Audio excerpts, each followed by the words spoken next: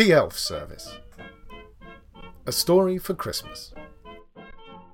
Written by Tobias Sturt and read by John Millington.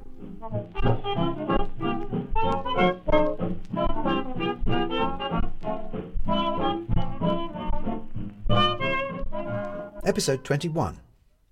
On the dark waters of the river, the luminous snow fell, the drifting white laying down into the swaying black and disappearing. At the unlit end of the docks there was a precarious old pier under which the water slapped and sighed, and on the pier was a ramshackle shed. The shed had been made from the timbers of an ancient wooden ship, and it appeared to miss its former station, for as the water heaved below, it creaked and heaved in sympathy, yearning to be at sea again. In the shed a small brazier was lit, and around it, in the shivering dark, crouched an unlikely collection.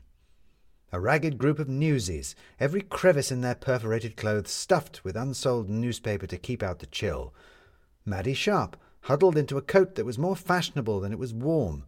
McNulty, who was trying to skulk in the shadows but was too cold to get that far from the fire. And Irving Jefferson, who appeared to be quite sufficiently heated by his own indignation. "That double-dyed, double-entry, double-crossing sneak!" He shook his fists at the ceiling, and the whole shed shook in agreement. "Have you seen what he's done to the service?" "Have you seen what you've done?" said Maddie. "What do you mean, what I've done?" said Jefferson. "Crimble has taken all the Christmas out of it. He's made it a form-filling, penny-pinching nightmare. I don't know what's worse, that he's made it mean, or that he's made it boring. Boring? Christmas shouldn't be boring." "It certainly isn't when you're around," said Maddie, casting a rueful eye over the salt-lashed shack. "And how has he done this?" "What do you mean?" said Jefferson. "By just being Crimble, I suppose." "And who has allowed him to be Crimble?" said Maddie. Jefferson seemed actually lost for words for once, so dumbfounded was he by the question. The council? What are you getting at?" You dummy," said Tin Lizzie, who couldn't stand it any more. "She means you." "Me?" said Jefferson. "What have I done?" "I can't imagine you don't know," said Maddie. "Everyone else does."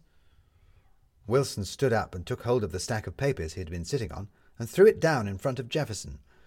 Maddie was genuinely worried for a moment that they would punch clear through the floor of the shed and bring the whole pier down after it, and them with it, following Jefferson's face, which was on all the front pages, down into the black depths below. Instead, the pier just shook alarmingly, and Jefferson just poked the pile with a scornful toe. "And who did that, may I ask?" he said, lifting an eyebrow at Maddie. "Who told everyone what I'd done?" "And why did I?" said Maddie in return. "What did I have to tell?" Jefferson threw up his hands. "I gave the money away." "Illegally," said Maddie. "In costume," said Lizzie. "Fraud, embezzlement, stealing," said Maddie. "And now you're on the run." "Because I haven't done anything wrong," said Jefferson. And I am not alone in this opinion," said Maddie, "beg to differ." "That's just the laws," said Jefferson. And when Maddie scoffed, he continued, "The laws are made by the rich to keep their hands clean and the poor under their thumb." "You tell yourself that if it helps you sleep," said Maddie. "But that's not what I meant, and you know it." "But he's not wrong, is he?" said Lizzie. "We're always getting pinched or moved on just because some cop doesn't like the look of us, no matter what we've done." "I am not talking about courts of law," said Maddie. "I am talking about a far more unforgiving judgment, the court of public opinion." "But everybody loved me," said Jefferson. "Loved the service, I mean." "Your confusion is telling," said Maddie, "because it's right. You were the service in the eyes of the public, and the service was you. And they loved it all until they didn't, until you betrayed them, which means the service betrayed them. But we didn't do anything wrong, said Lizzie.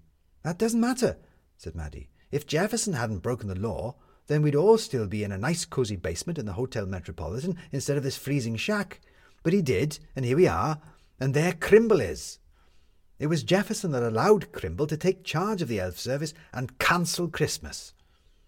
Which is why, said Jefferson, pointing a finger at Maddie, you should have allowed me to punish him instead of stopping me. Stopping us.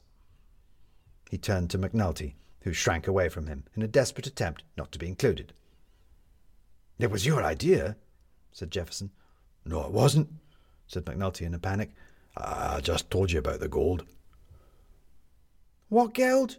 Said the captain, suddenly paying attention. Like treasure? Trophies, said Maddie. Crimble has a trophy cabinet in his office. McNulty saw it when he visited him to snitch on Jefferson. They were planning to steal them. And do what with them? Said Lizzie. You couldn't pawn them, not with the fellow's name on them and everything. The child, not unexpectedly, is blessed with more criminal sense than either of you two men, said Maddie, although perhaps blessed is not the right word. We were going to melt them down, said Jefferson defiantly. And what good would that have done? Said Maddie. We could have shared out the proceeds, said Jefferson, and it would have given me immense satisfaction. Well, there we are, said Maddie, standing up. Now listen, said Jefferson. No, said Maddie. Time for you to listen. Last time we spoke, you talked a lot about teaching people lessons, but it seems to me that you failed to learn any in the process. Midge, come here. Midge, who had been silently watching the proceedings and trying to stay as unnoticeable as possible, backed slightly in behind Lizzie and stared at Maddie, saying nothing. Yes, I know, said Maddie, and I'm sorry.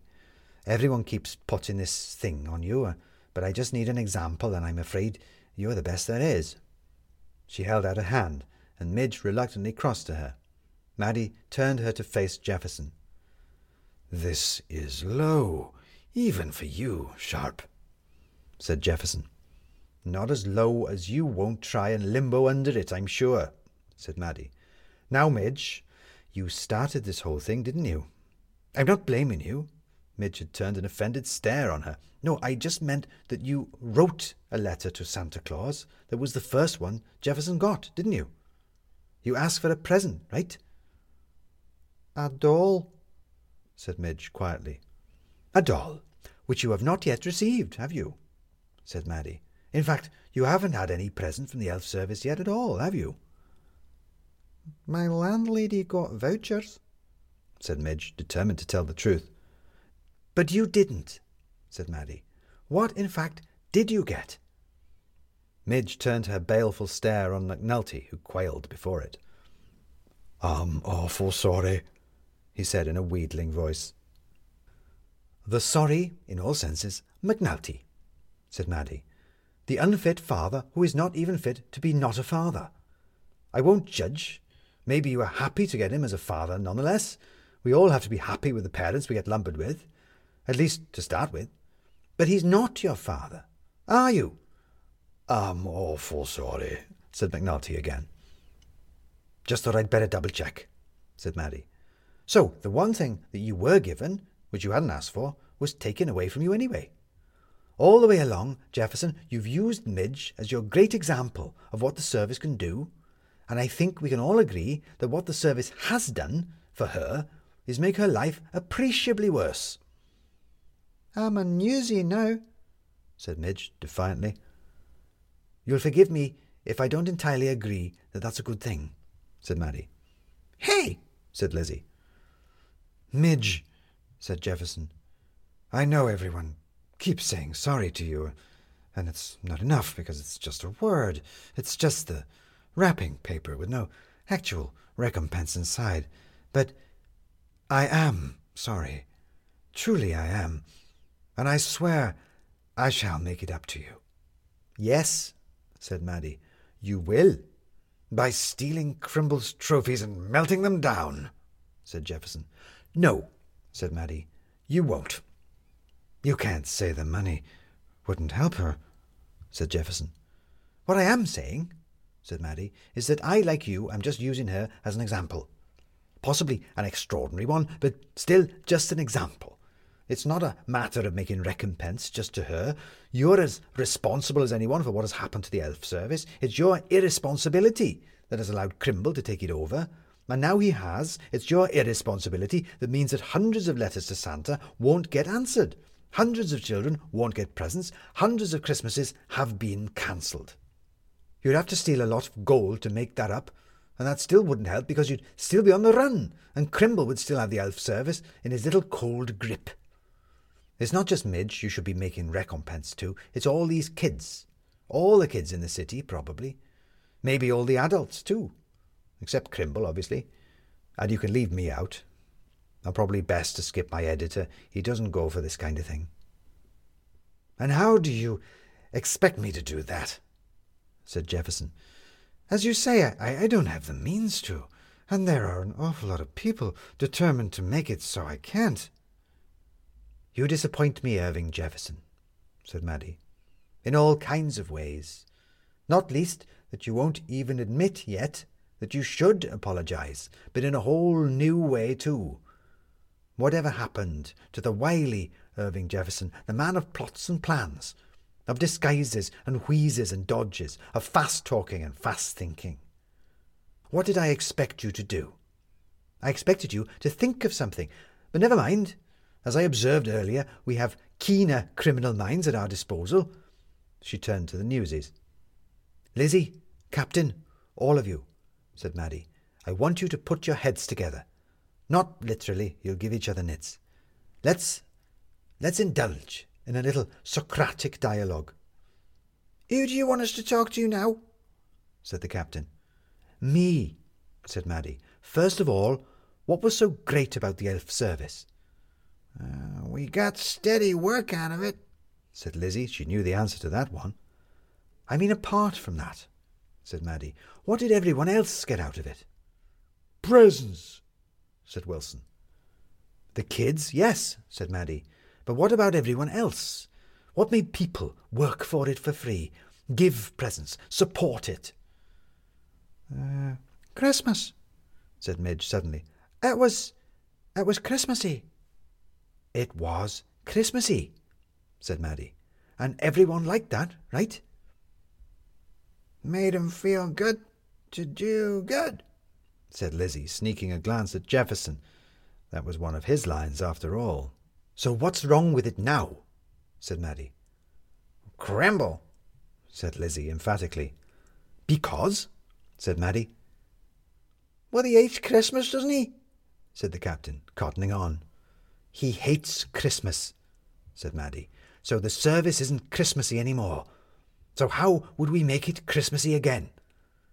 Get rid of Crimble, said Lizzie. Get rid of Crimble, said Maddie. Now we're getting somewhere.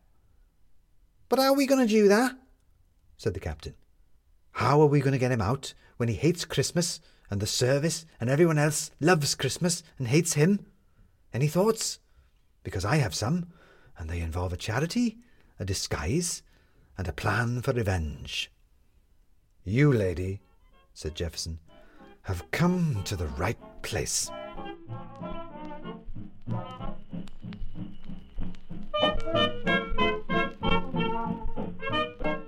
You have been listening to The Elf Service, a story for Christmas in 24 daily episodes.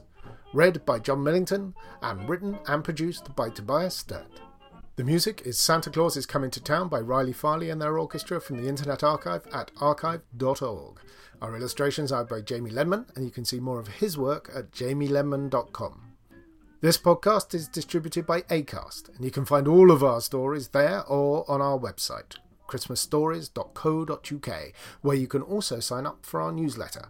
But wherever you found us, if you like what we do, please rate and review it, and share with someone if you think they'd like it too. More importantly, though, make sure you're here for the next episode of The Elf Service.